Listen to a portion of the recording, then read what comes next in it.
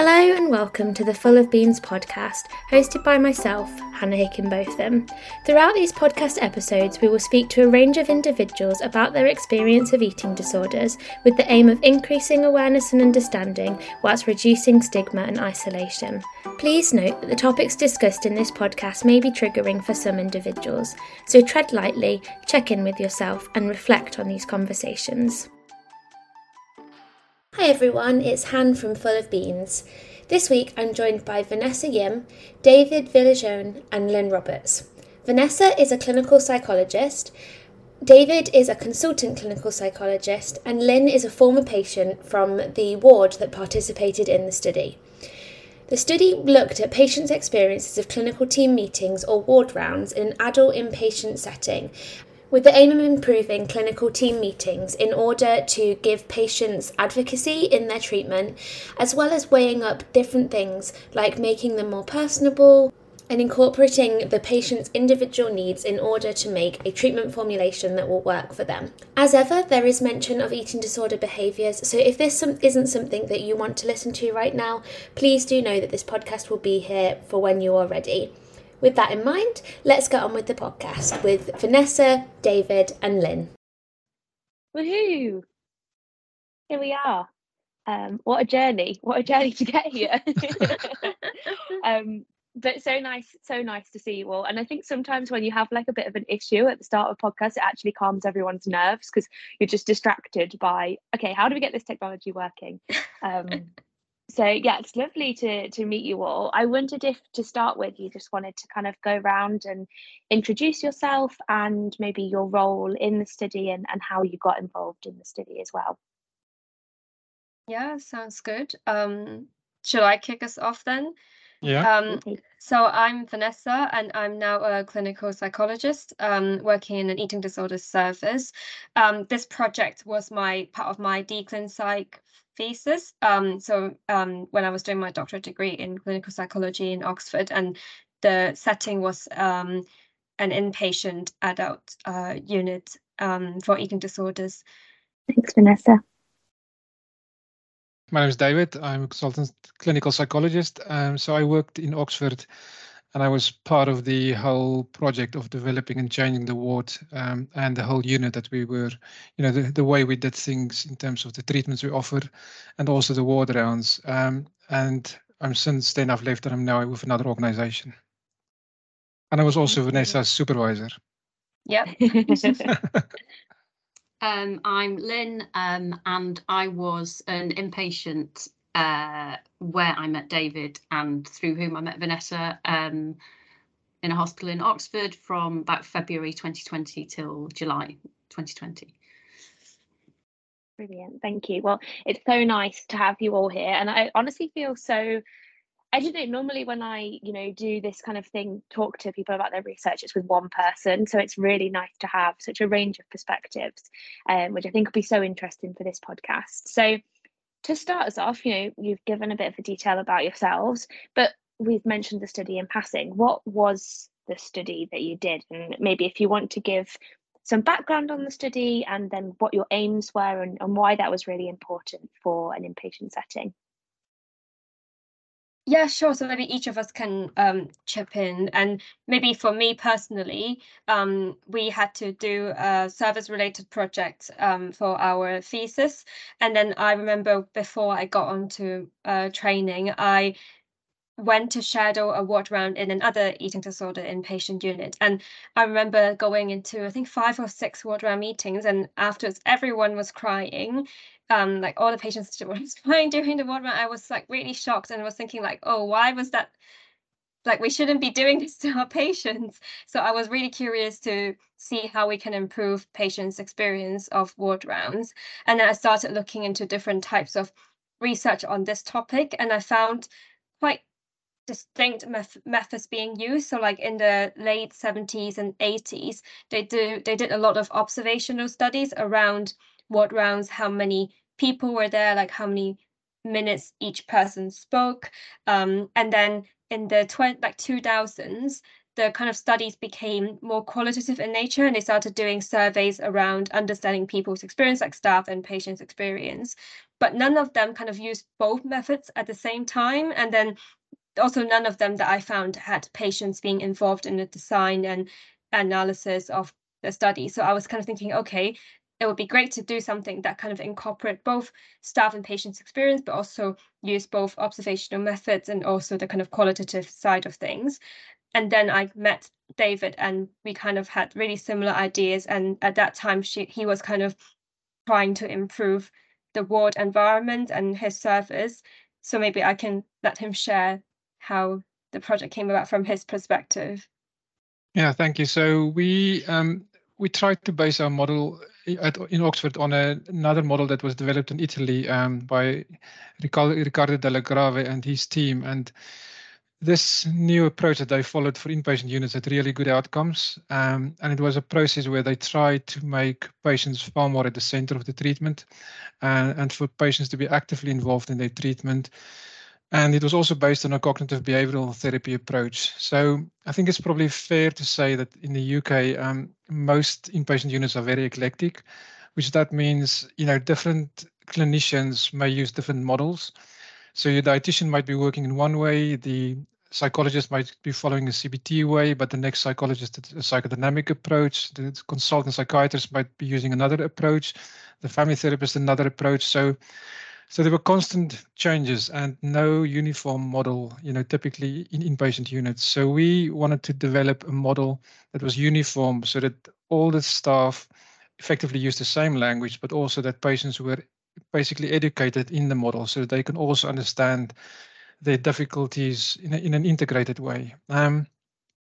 So it was an integrated approach that we wanted to develop, but also an approach that gave a comprehensive understanding of the patient's difficulties. So if you think about eating disorders, typically patients with eating disorders have issues with body image. I think we can probably recognize that. But every patient is really unique. So some patients may have, a variety of dietary rules. They may struggle, some with emotional regulation. Some may have issues with perfectionism or self-esteem and identity. Some patients may have a trauma history. But the reality is every patient is completely unique. So we wanted to develop, we call it the formulation, so a comprehensive understanding of every patient's difficulties, and then develop the treatment plan based on that understanding of the patient. And I think the other thing we know is that patients don't want to tell their stories again and again and again.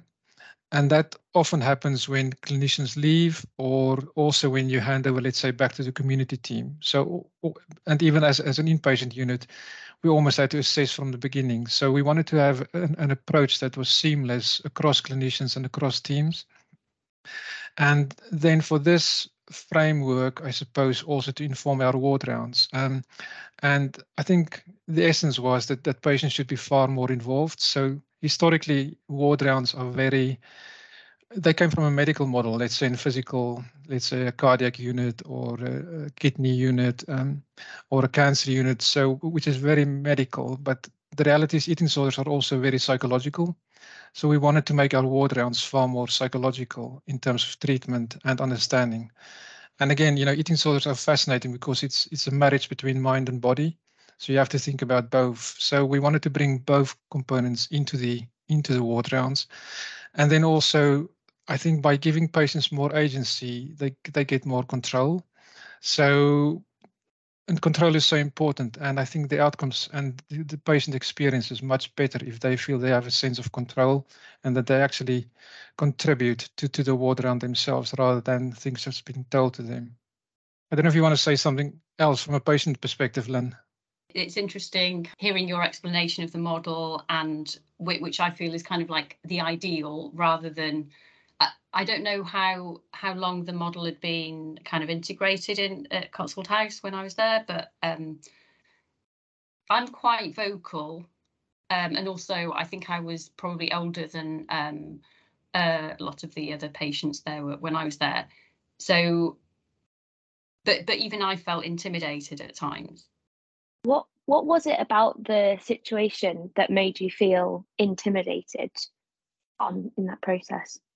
I think the number of people and people who you'd either only ever see on the day of the ward round when you had the meeting, or you would only ever see, I don't know, I saw the pharmacist once, for instance, and she was in my very first ward round. And yeah, so there's that, and there's also there's still this, I think there's still a difficulty between how much agency can a patient, especially when they're first admitted, actually have.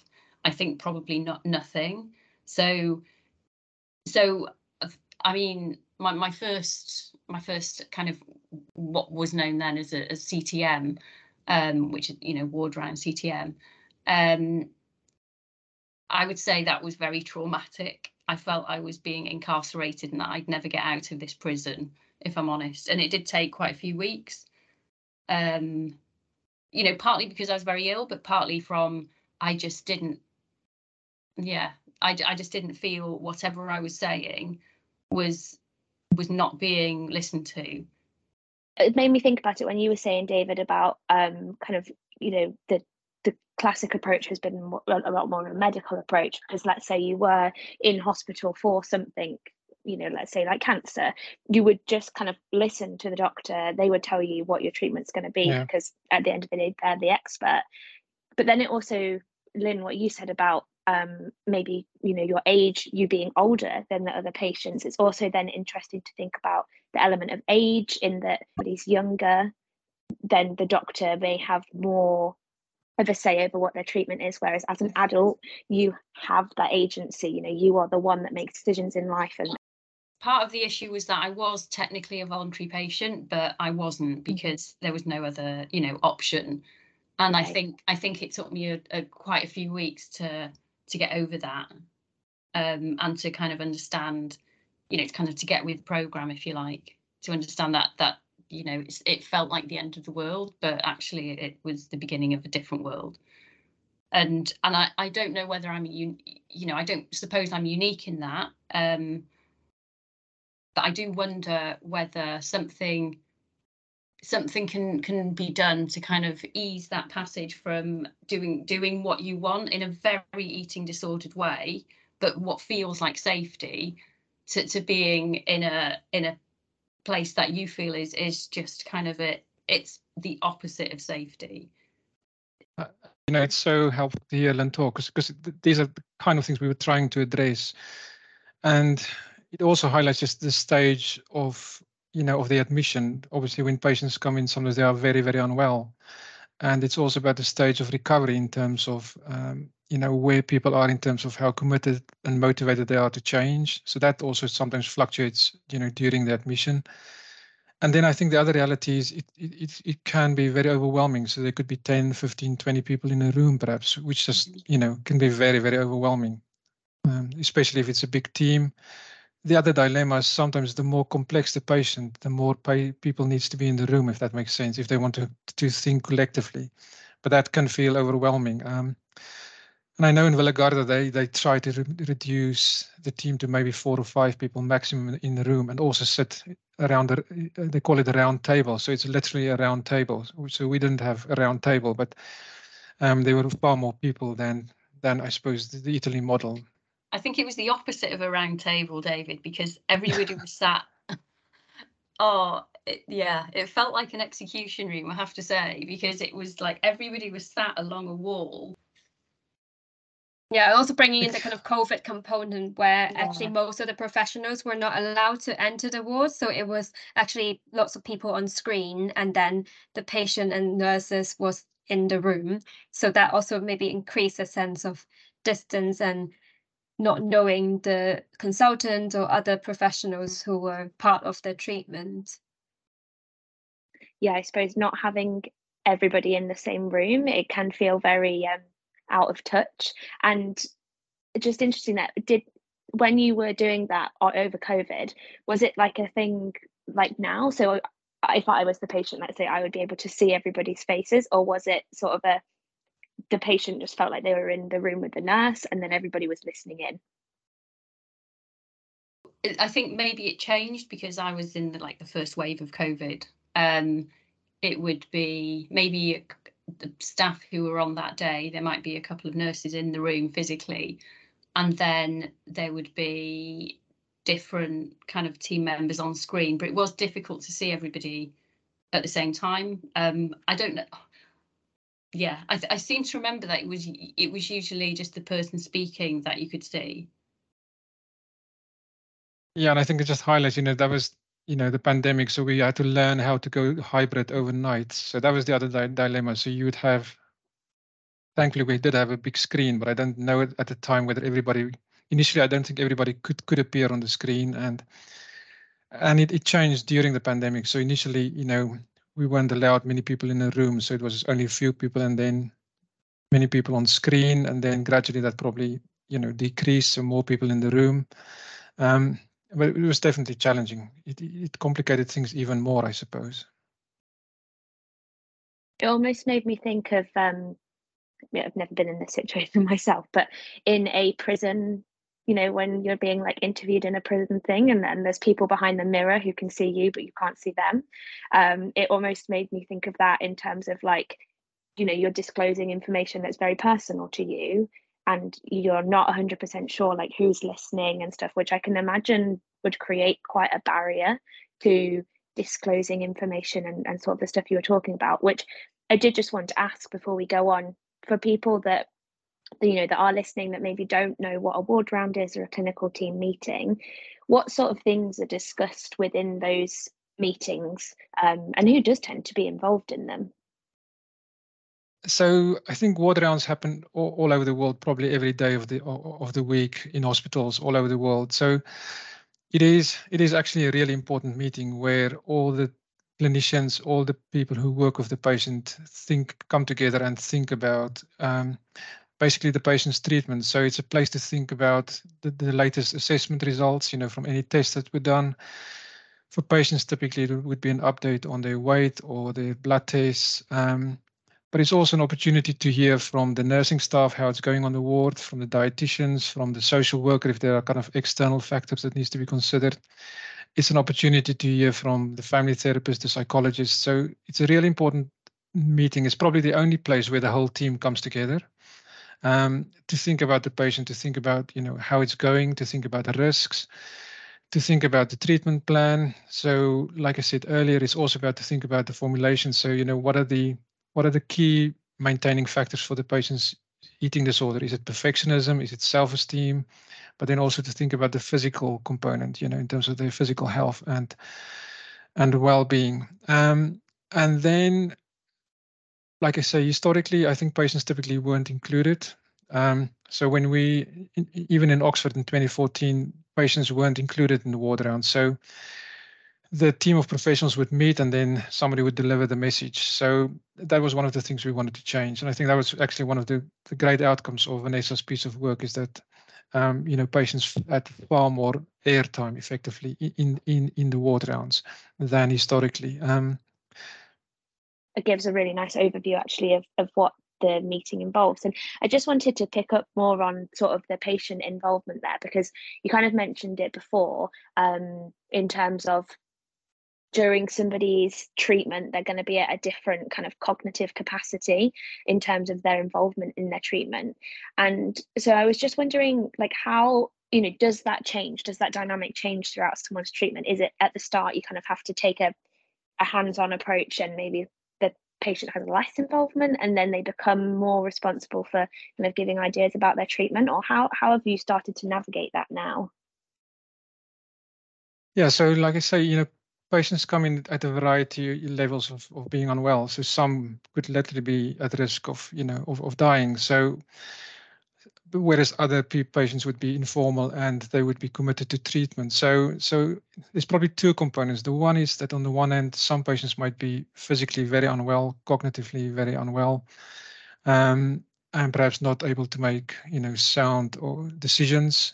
But then the second component is the motivation to change. So we know eating disorders is a lot about ambivalence. So whereas some patients may arrive and be admitted because they want to get better, some might be against their will even, so they might be sectioned, or they may be very ambivalent or even say, I don't want to get better.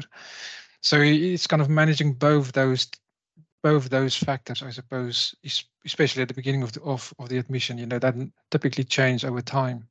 But that is challenging. And then, of course, as professionals, it's sometimes about keeping somebody alive. So that might mean taking decisions that the patient don't agree with at the time. How did you find it, Lynn, during your inpatient stay? Kind of, you said at the start that it took you 3 weeks or so to kind of get that cognitive ability back. Did you notice maybe more of a shift from the eating disorder being like, okay, we should suggest this in treatment, to kind of your more, I guess, healthy mind, if we're going to call it that? How did that sort of progress for you during your treatment? I think I can remember the moment when I actually understood that there were there was a big conflict in me. And I think, and that probably was at about 3 weeks in. I had to start having iron supplements, and it just felt like the final straw. I was just weeping, and then a member of staff came and it was just like, oh, okay, so this is where the eating disorder mindset comes in. I get it. And I think that was probably, I mean, I wouldn't say a turning point, especially in motivation, because I was motivated, but not enough to kind of go just to kind of trust the process. But I would say from then it was more like, what other process have I got to trust? So that, and I think it was just really gradual, seeing how weight restoration is really, really hard, both physically and mentally. But it's not so hard that you can't breathe or you can't move. You can move, you can breathe, you can have a fairly okay day. You can have more fairly okay days until that becomes the norm. So yeah, and I think I just I was very lucky with the staff who were there at the time, and I think the main thing is I started to trust the program, and then once you do that, you feel that you do have more, you can inform your kind of treatment path, if you like. Yeah, and when you were speaking, then trust was something that came into my mind, and I was going to say, to all of you, like that level of trust, I guess in one respect, how important is that trust between a patient and a clinician, but also how do you go about developing that trust? Because I think eating disorders can very much twist things, and every sort of thing that a clinician would be trying to do would be to promote the patient's health, and the eating disorder would be like, no, don't listen to them. I can imagine that's quite a difficult thing in order to develop that level of trust between the patient and the clinician. I mean, I think maybe that's where Vanessa's research project, that's one part of the kind of the whole jigsaw, isn't it, Vanessa, in terms of having more patient involvement in CTMs, making them less anxiety provoking. What do you think? Yeah, definitely. I think I guess we can bring in the kind of CTM and ward round difference here probably, because before my project, actually, there was a previous audit that was being done that patients probably feel like clinical team meetings, which is CTM, is a better language than saying ward rounds, which might give patients more agency in terms of speaking up or going into those meetings, rather than that being something being done to them or like a message of their care being delivered to them. So what I was trying to do was actually, I think through research, it can be like a more objective and independent way to gauge how they feel about ward rounds or how they feel about the service, because I'm someone who is independent to the service, and they could share their honest feelings about ward rounds to me, and then I can be someone who kind of come in from, like, again, a more objective angle into how we can improve this whole process for them. So I think in some ways, like maybe in terms of trust as a researcher, I had kind of I was fortunate to be someone who's trustworthy, so that they can share how they feel at that time to me. and trust me in that I could potentially come up with or help them to explore some of the things and put the findings into something that's kind of maybe service improvement initiatives and things like that. I was going to ask you, Lynn, what else do you think help patients to trust the therapist or clinicians? Gosh, that's a difficult question, David. Yeah. I think, I don't know. I think having confidence that the clinicians kind of understand where you're coming from, even if they don't agree with what you want to do or you know what your mindset's like, but appreciating that at that moment that is your reality.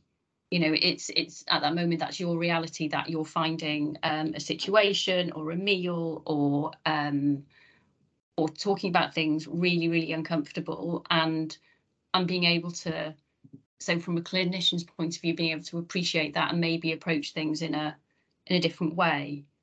But I think it's I don't know. I think it's also relationships with different members of staff, because everybody has different approaches. So yeah, it's quite intangible, I think, that.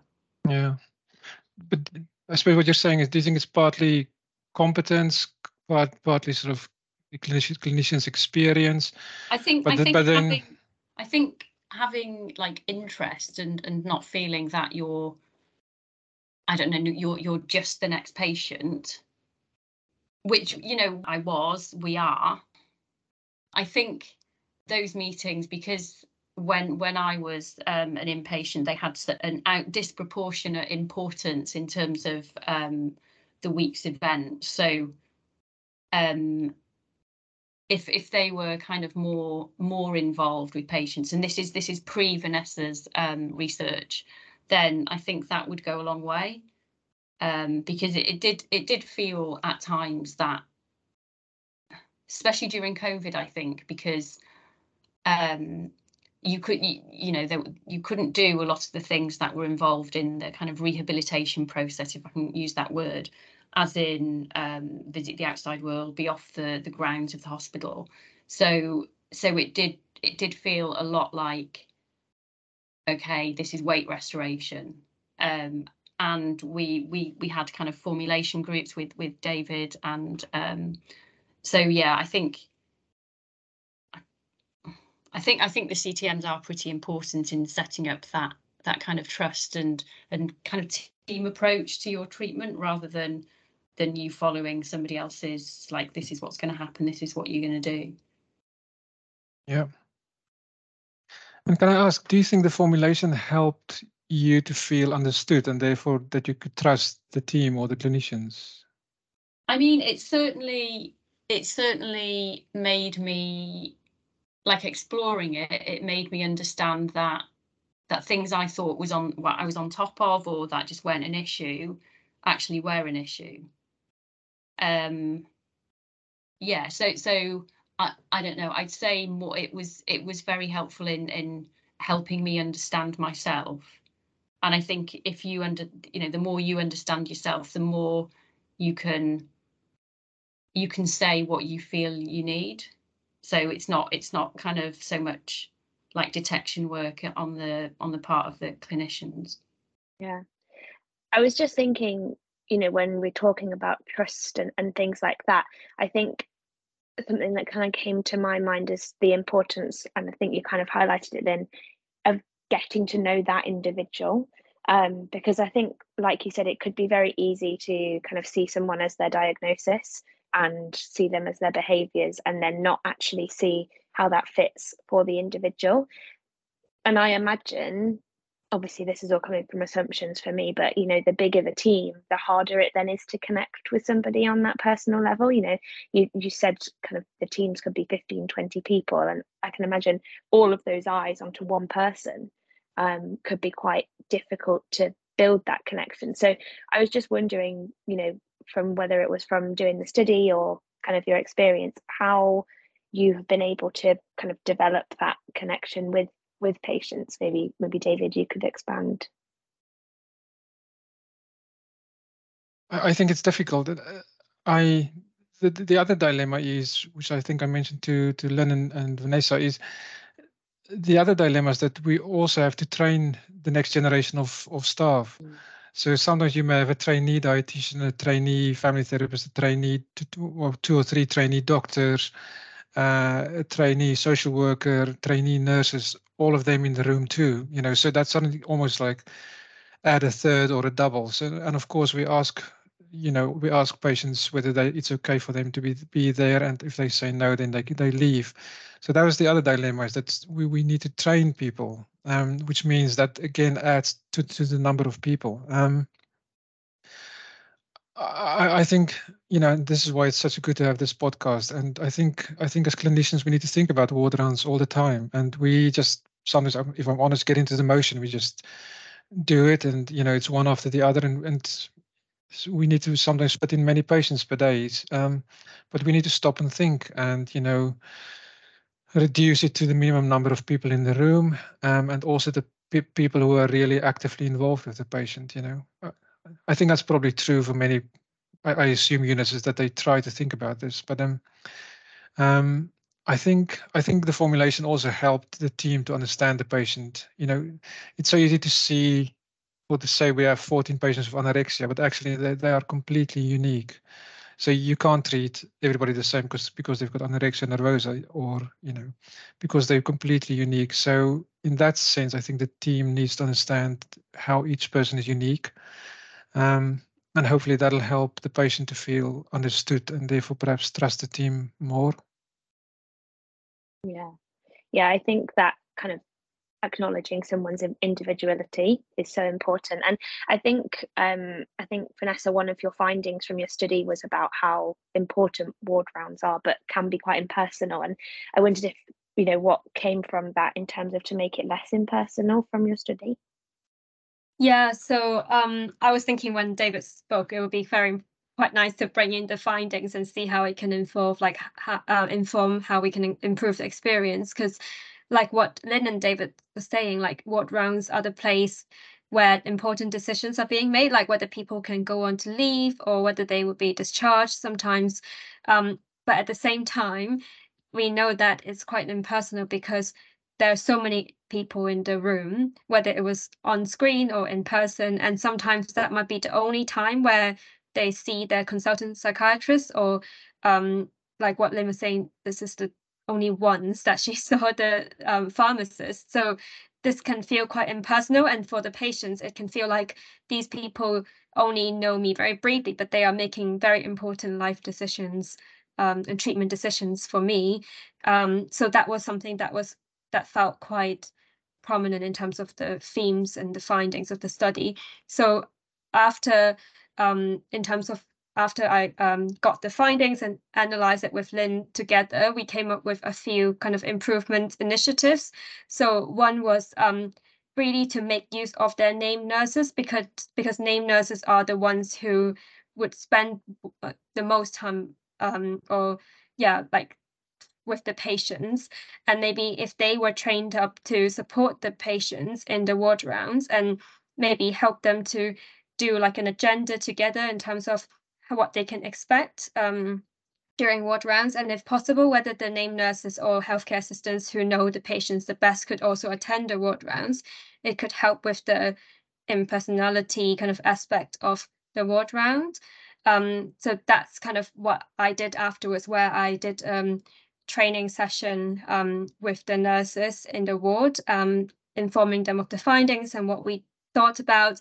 And then I also went to a patient community meeting and told them the findings I got, and they agreed of the kind of improvement initiatives we came up with. And they also kind of said that it would be nice to have an agenda sheet where it was given on a Sunday, so the day before the ward round, so then they can prepare for it in advance.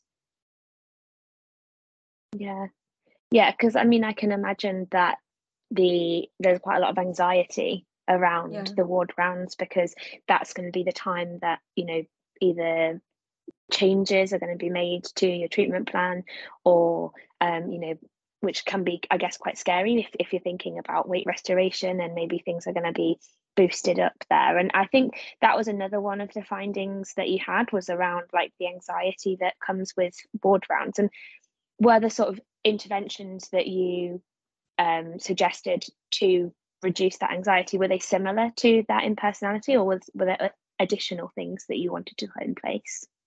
Yeah, so something were similar. So, for example, the agenda, because I think in one of the quotes in the paper, some of them mentioned there was a secret bag of things that they don't know whether they could access. And so like it kind of reflects maybe people didn't have, they didn't know what to expect really when it comes to ward rounds, especially like what Lynn was saying in the beginning, first few ward rounds. Maybe after a while, they might get a hang of like what they could do or what they could ask for. So then having an agenda would be helpful. And we kind of thought about setting in terms of the ward timetable, because ward rounds are usually on a Monday. So they could kind of plan some more relaxing activities on a Monday evening or late afternoon where everyone can just chill. And also maybe scheduling in one-to-one times with their name nurse on the Monday to kind of like check in and see how they are feeling and how they are doing. But I think one thing that what came out quite strongly when I was analyzing the actual CTM meeting transcripts was the idea of request. So people kind of use the words like request or I need to ask for this. So it really reflects a kind of power difference between the patients and the staff. And I felt like ward round is just one of it's not an isolated component. It kind of reflects the whole dynamic, the power dynamic between the patients and staff.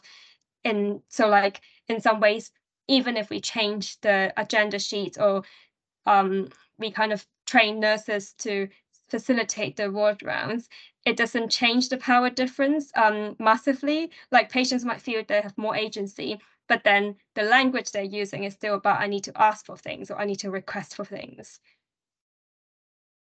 When I was an inpatient, that was also the language used by staff. You know, I remember the dietitian asking me, well, have you got any requests this week? So, you know, that it's yeah. I mean, there is a power imbalance that, you know, you can't get away from that. But I think when because an eating disorder is very much about control, and I think possibly that's one of the things that I found hardest was I went from working on a Monday to having to, I don't know, ask if I could have a glass of water, which I couldn't because I'd already had a glass of water, you know, when I was an inpatient on the Tuesday. So I think that it felt like a taking away of liberties. So then, you know, which compounds a certain power dynamic, basically. Yeah, it was really interesting because when I did the training session with the nurses, they were all like quite not surprised, but they were like, oh yes, actually they have been actually using these wordings without realizing they were perpetuating the power difference. But I agree with you, Lynn, that there is an inherent power difference, but it's kind of again finding the balance, like how to give agency to people, but also acknowledging there will be power imbalance. I just think it just highlights how important it is to involve patients, you know, in their care, and because we do things well intentioned, but we may get it wrong, or very wrong at times, and just, you know, getting the feedback from patients in all aspects of the services that we deliver is so important, and even in research, because they bring important perspectives and they're actually on the receiving end of what we do. So it just highlights it's really important and good to hear from, you know, Lena and again Vanessa's project. I just want to ask a question, and I don't want this to come across in the wrong way. This is coming solely from my personal experience of having an eating disorder. In that I kind of get the need, not the need for the power dynamic, but the sort of the reason why it's there. And my sort of thought is, in the depths of an eating disorder, in my personal experience, I didn't know whether what I wanted was what Han wanted or what the eating disorder wanted. And so then I kind of think it is great to give somebody agency, but how can we be sure that they want that for themselves and for their health rather than their eating disorder? Because, you know, I don't want to be horrible, but eating disorders are so manipulative, and as somebody that's had one, like, my thoughts were like slush puppies. I had no idea what was Han and what was the eating disorder. So how do you navigate that in that sort of area? Because you want to give somebody agency, you know, because they're a human being at the end of the day, but equally they've got this, you know, almost demon inside of their head trying to do everything against you. It's interesting what you said, Han, about the demon. That's true, but I do think saying that's your eating disorder speaking was used a bit too liberally, because sometimes I'm just in a bad mood. I don't particularly like that thing that is put in front of me. And then I'm told it's your eating disorder. Have you tried that? You know, have you tried that food stuff that you're, no, I haven't. Okay, well, give it a go. And then you let me know whether it's my eating disorder or actually that isn't very nice.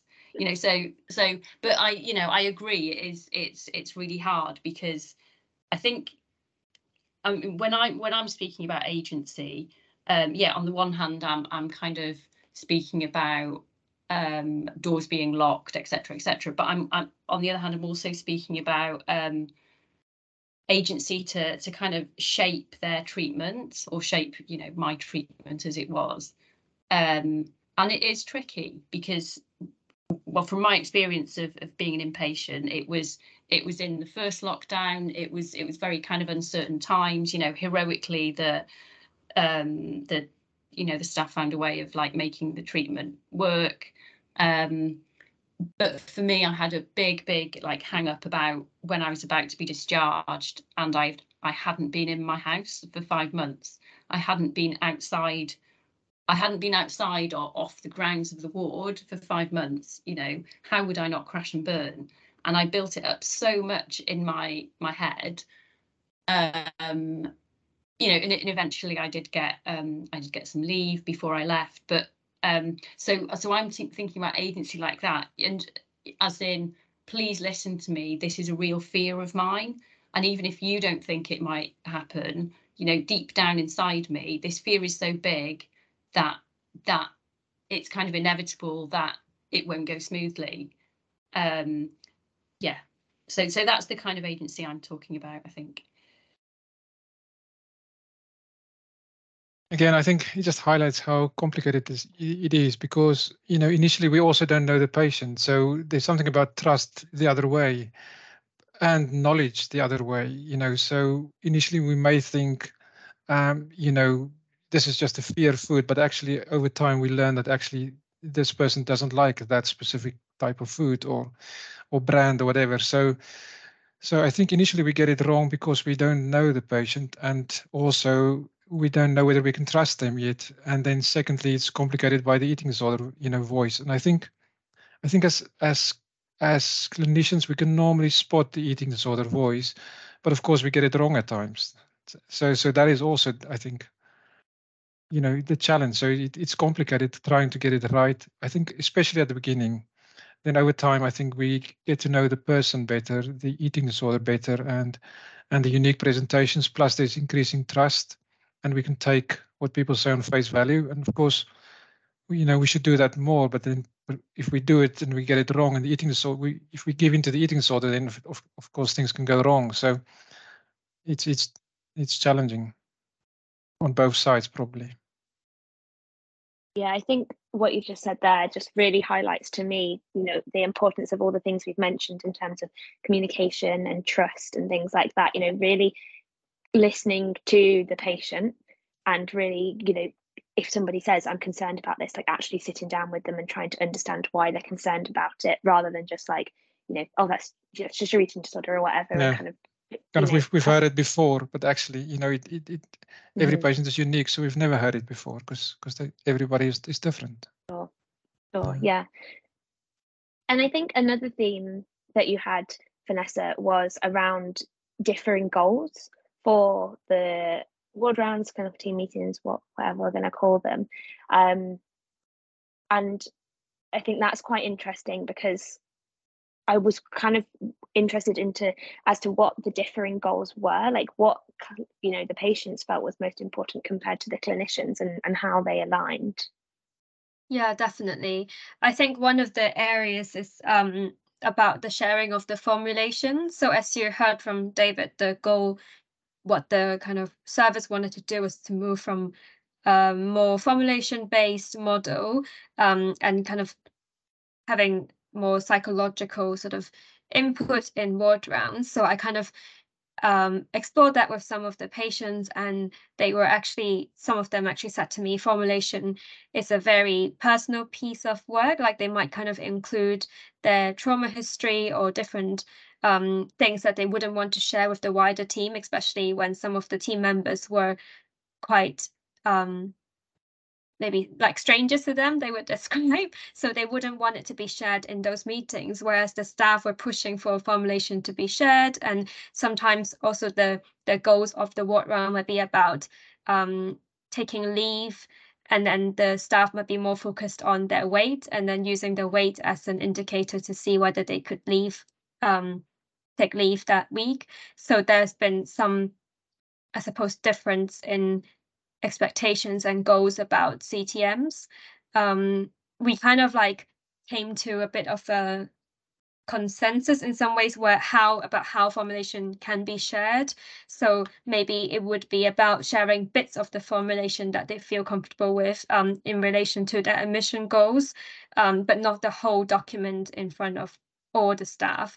But also when they do request, or not use the word request, but if they do want leave, it might be about how that leave would be in service of their goals. So like whether it's about improving their interpersonal relationships or challenging some of their fears by going out to have a meal, for example, and kind of reframing it that way rather than saying I'm requesting leave as an example.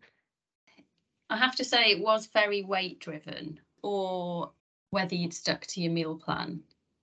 I mean, I would say, you know, I was kind of, I'm a bit of a goody two-shoes, so I did tend to stick to my meal plan. But, you know, going back to the agency issue, the kind of disappointment set in it at COVID, because as patients, we felt that we were sticking to our side of the bargain, if you like. But there was nothing, you know, there was nothing that we could have back, because there was no like ground leave or this or that or visitors, or so. Yeah, I say this is probably something, you know, like you were mentioning, Vanessa, about reframing the purpose for things, rather than I want leave this weekend so I can just have a bloody weekend off, to, you know, I want leave this weekend because then I can work on this, that and the other. Yeah, that I say, you know, that's the ideal. But I think that, you know, limitations of lockdown kind of stymied that for me, really.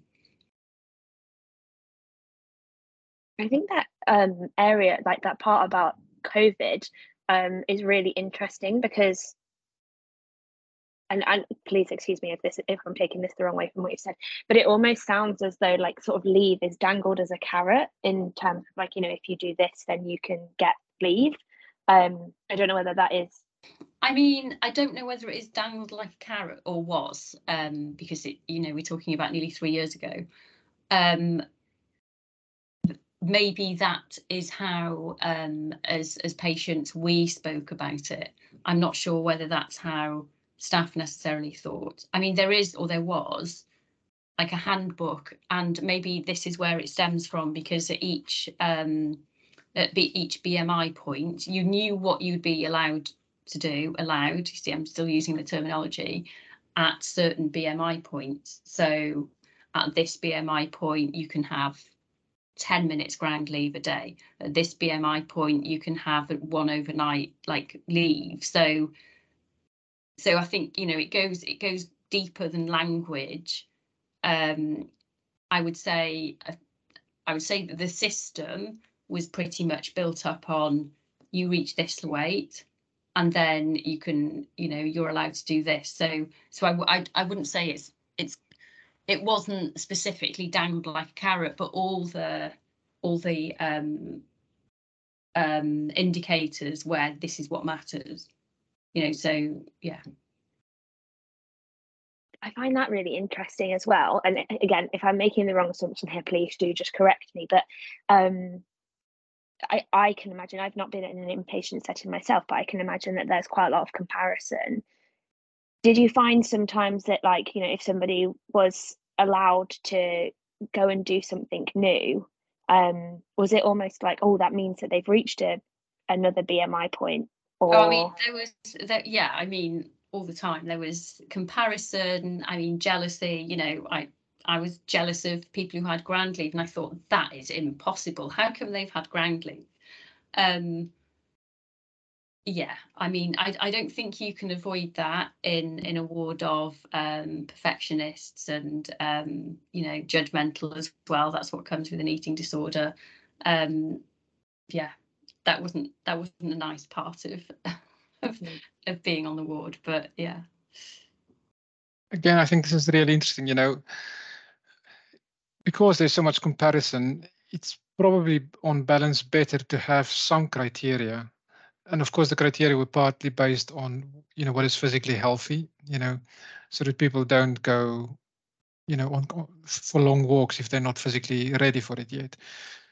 But if you allow one person at a very low weight to go out and somebody else not at a very high weight, then that created, its own sort of challenges. So in that sense, I think we probably tried to have at least rules that everybody know what they are.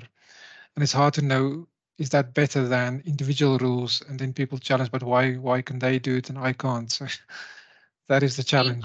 I think you do need benchmarks, but again, yeah. it's whether it was what my mind wanted to see or whether it was reality. These were the rules. There was no context around it.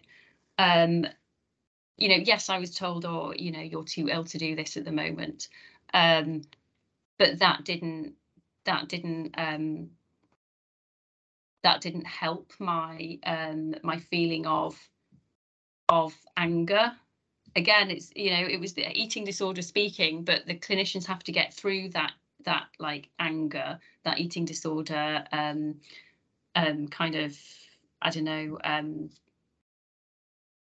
the eating disorder mood, if you like, to be able to kind of develop the trust with the patient. So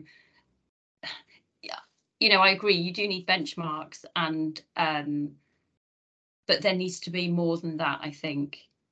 What's so interesting for me is that, coming from a researcher's perspective and then seeing or hearing what David and Lynn were saying, it kind of really echoed with the research process as well, because on one hand, I got the patients' experiences and them sharing their frustrations and their feelings and their thoughts. And on the other hand, I hear from the staff as well, maybe their limitations and constraints about the difficulties in maybe accepting or kind of agreeing to everything that the patient said. So then when we came up with the kind of improvement initiatives, it did feel like it's just like a tip of the iceberg. Like, CTM is not the only thing we need to change or talk about. It's the whole kind of ward culture, but also what are the realistic things I can change as a researcher. It seems it's quite minimal from some perspective, because there's always tension between staff and patients. Yeah, I was going to say that earlier, actually. I think that was like something I picked up on right at the start when you were saying about the study, and that it's so brilliant to have the clinician's opinion and experience and also have the patients, but it's almost finding that happy medium of bringing both opinions and values, which are equally as important, because as staff you need to be able to function, you need to be able to do your role to support somebody logistically on a ward, but equally as a patient, this is your life and you want to feel comfortable and safe and held. And even in that, like we've said so many times, that approach is going to be so individualized as well. So it sounds good on you guys for taking on this project. But I think, like you said, it's just the tip of the iceberg in terms of kind of where things need to go forward. It's hard. Yeah, I fully agree. And I think, again, this is so good that Vanessa did this project, because there's actually not much written in the literature around clinical team meetings or ward rounds. So hopefully this will trigger more debates, and for other units to think about their sort of, how they do things and why they do it, and then perhaps do more research on the whole topic, I suppose. But it's also true, it's part of the whole culture and how we do inpatient admissions. I mean, Yeah. I guess part of it is to do with funding, though, David. As in, there's limited money available. There's a growing need. What's the most cost efficient way of treating? Yeah. And you're absolutely right. So, we can do so much more with the right resources and funding. So sometimes we don't get things right because we're so under-resourced and stretched, So that's the other dilemma. How do you offer individualized care if you don't have enough staff for every person, And I think one of the problems is that it takes a long time. It takes a long time, and it continually takes a long time. It's so reaching or kind of restoring to a healthy weight is just one thing. You've got the months, the weeks, the years after that, where, I mean, again, I'm not under any treatments now, but I still have to do a lot of work to kind of stay healthy. But my time with treatment was, it wasn't months, it was at least a year and a half of community treatment after that. And I think, I don't know, I mean, having the resources to be able to offer to that to kind of everybody is quite tricky. I'm not saying it's right, it's far from right. But I saw people who fellow patients, this was their second, this was their third, this was their fourth admission. So surely that isn't cost effective either. But that's a whole different conversation. Yeah, I guess bringing back to the research findings, as you kind of might have seen on the table in terms of who was present in the CTM, there was no psychologist who attended the CTM when I was observing. So it was an MDT, there was a nurse, there was dietitian, there was psychiatrist, but then there was no psychology. So basically it's an MDT, but also not an multidisciplinary team, because it kind of lack one aspect of the input.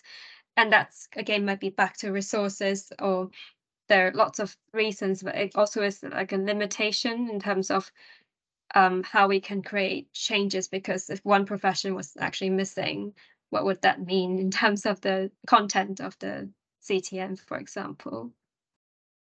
I think the point there that you've made about the resources is obviously, I mean, it's something that we've spoken a lot about on the podcast, and it's very apparent that everybody working in eating disorders is so passionate and really wants to provide that best treatment, but the resources just aren't there. But what you were saying, Lynn, about it being people's third, fourth, whatever inpatient admission, I know obviously we're not here to talk about community treatment, but I think there is a massive need as well for that sort of handover from the inpatient team that supports somebody to then the community team. And because I think, in my eyes, the inpatient admission tends to be to get somebody weight restored and back to sort of a healthy weight, and then the maybe community work is more when recovery actually kicks in, when you start building those coping mechanisms and things like that with all the cognitive work. But to have a really clear handover there so that can be productive, so that people aren't sort of running almost back to the inpatient setting, that you might feel more held, or kind of, I don't really know how somebody might feel, but there must be a reason why somebody is obviously going back. Maybe they're deteriorating because they've not been able to put things into place in their home as they were doing in the hospital. Good to hear what Lynn thinks. I think that was exactly one of the things we wanted to change in Oxford, was that we wanted to acknowledge that psychological treatment is a key part of recovery from an eating disorder. So we wanted to, there's this idea that you go into hospital to weight restore, sort of focus on the body but not the mind, whereas actually we gave an intensive psychological treatment to many patients. I think Vanessa's right. So by the time she did her study, there wasn't anybody in post. But many patients before that had, very intensive psychological treatment, which then I think continued in the community team. And that was, we've seen the best outcomes for those patients who had effectively seamless psychological and, physical health monitoring and treatment across the pathway. So, ideally start with psychological treatment in the community, then almost get more intensive psychological treatment as an inpatient, and that continues then with a good handover in the community. So I think yours was fairly seamless, Len. Would you agree, or how did you experience your therapy across the pathway? I would say it was seamless. Yeah, I would say if I hadn't have had the kind of foundations of it as an inpatient, then coming back home would have been really, really difficult. I mean, it was difficult, but in different ways than I imagined. But I think kind of my success rate might have been lower had I not had the grounding in an inpatient setting, because you have, I mean, to use Hans' word, which I really like, is held. So you have your session with psychologist or whoever, and then that does bring up lots of feelings afterwards, which can usually kind of show themselves in certain behaviours. So if I were, and I live by myself, if I were by myself at home, going through all the beginnings of the psychological treatment, then it would have been really difficult not to act out. And also, kind of having some tools about how to continue eating regularly, how to have all your meals, how to have all your snacks, and without like even going through those, they're not even coping mechanisms, they're kind of staying safe mechanisms, and understanding why you need to do that, and understanding what could possibly try to take you off course. Unless you've got that already from being an inpatient, then it's really difficult to kind of to be. I think you need to be as robust as you can possibly be after you've had inpatient treatment. I mean, one thing I did want to mention about when I said about kind of patients who were on their second, third, fourth, I mean, that I don't know whether this has changed, but there were like two pathways. So one was a crisis, which is, I think it was a predetermined 6 weeks. And then there's full recovery, which was what I was on, because nobody told me about the kind of crisis admission, which I probably would have opted for had I had the choice, but not in retrospect, if you see what I mean. So there's a kind of a really kind of pull there, isn't there? Because you opt to go in for a crisis admission, you know in advance when the 6 weeks is over and when your kind of get out of jail free card is up. So to me, it doesn't really, it saves somebody from serious illness, stroke death sometimes, but it doesn't really incentivize you to kind of go for like full weight restoration, full recovery.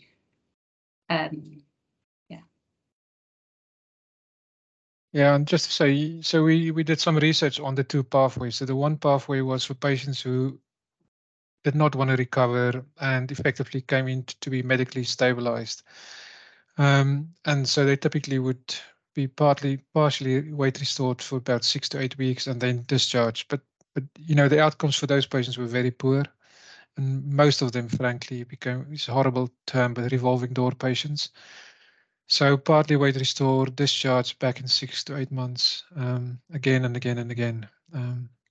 So although we initiated that pathway, when we started the whole project, we after 2 or 3 years, we realized that, the pathway has very poor success, and actually full weight restoration. And there are now, I think, at least 5 or 6 studies that have showed us that full weight restoration is a key part of the recovery from an eating disorder. So it's very difficult to be malnourished and not think about food and so the eating disorder, being in a state of starvation, actually keeps the eating disorder going, because you're constantly thinking about food. You can't live your life freely.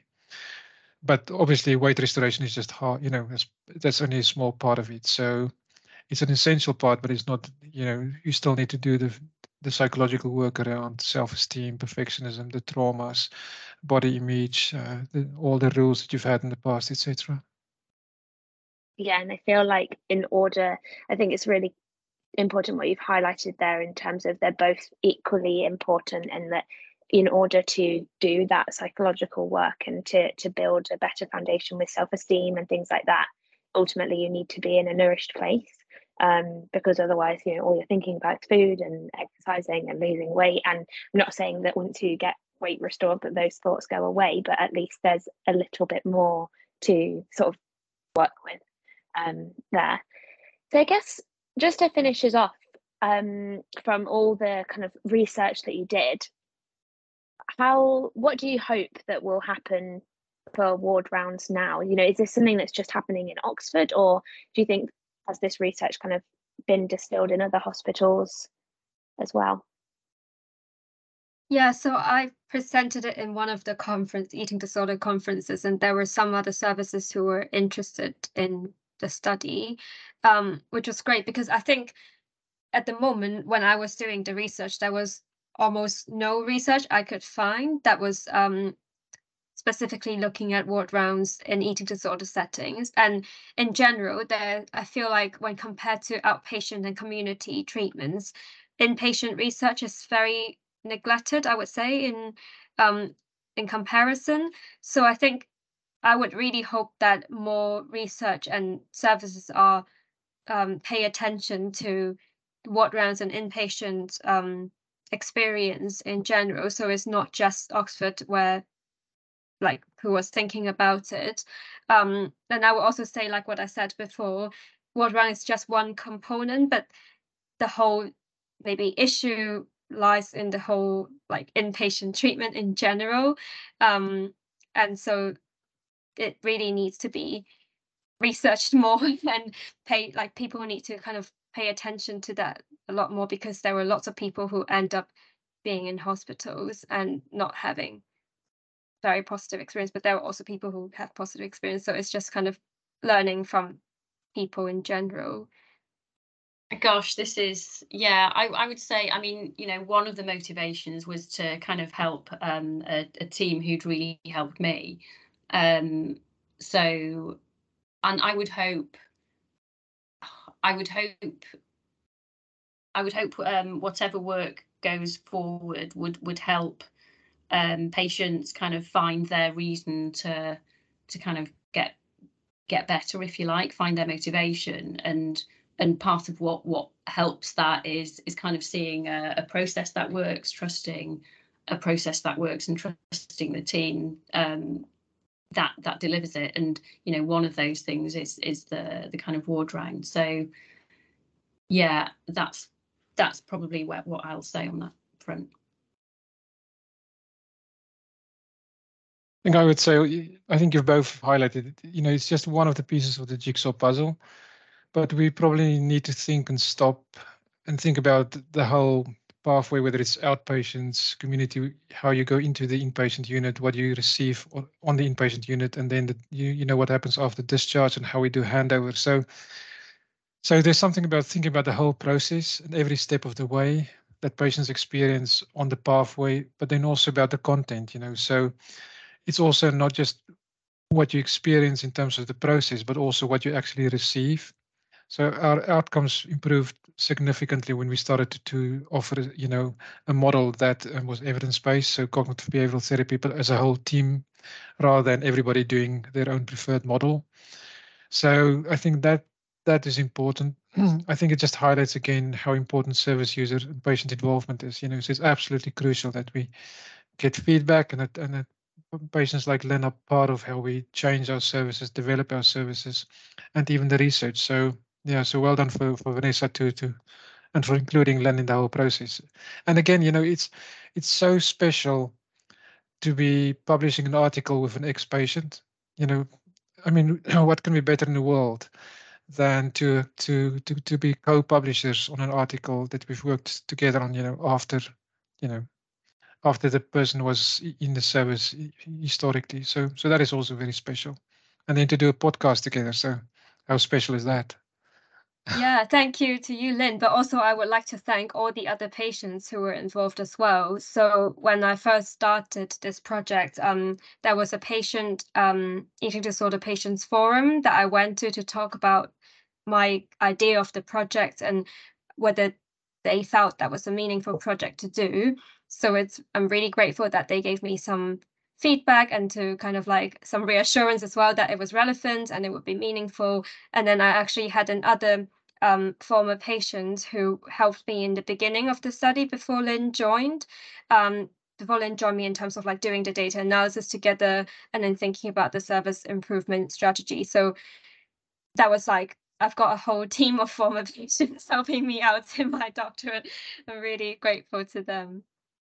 No, it sounds fantastic. I think you've done really great work. And, like you said, the importance of getting patients involved in that and understanding their perspective, I think is probably a massive element that's maybe been missed before. Kind of just, assuming that something's going to be right. But also, David, what you said about everybody being on the same page, I think that's what I was going to mention earlier, the importance of, I can imagine if one person comes in with one type, sometimes it's great to do lots of different types of therapies, depending on the presentation and stuff, but, you really need that kind of basis of everybody kind of, singing from the same hymn sheet and having the same goals for the patient. So yeah, I think you've highlighted some really important things. So thank you all so much for joining me. It's been an absolute pleasure. And like I said, it's so special to kind of get everyone's opinions rather than just one person who wrote the paper. So I hope you have enjoyed yourself as much as I have. Yeah, thanks, Hannah. Thanks, it was great. Thanks for having us. If you enjoyed listening today, you won't want to miss next week's episode, so be sure to subscribe. Eating disorders are crippling illnesses, but with the right support they can be recovered from. We really hope you enjoyed this episode, but if you require more support right now, please look into charities such as First Steps and Beat for support or talk to someone you trust.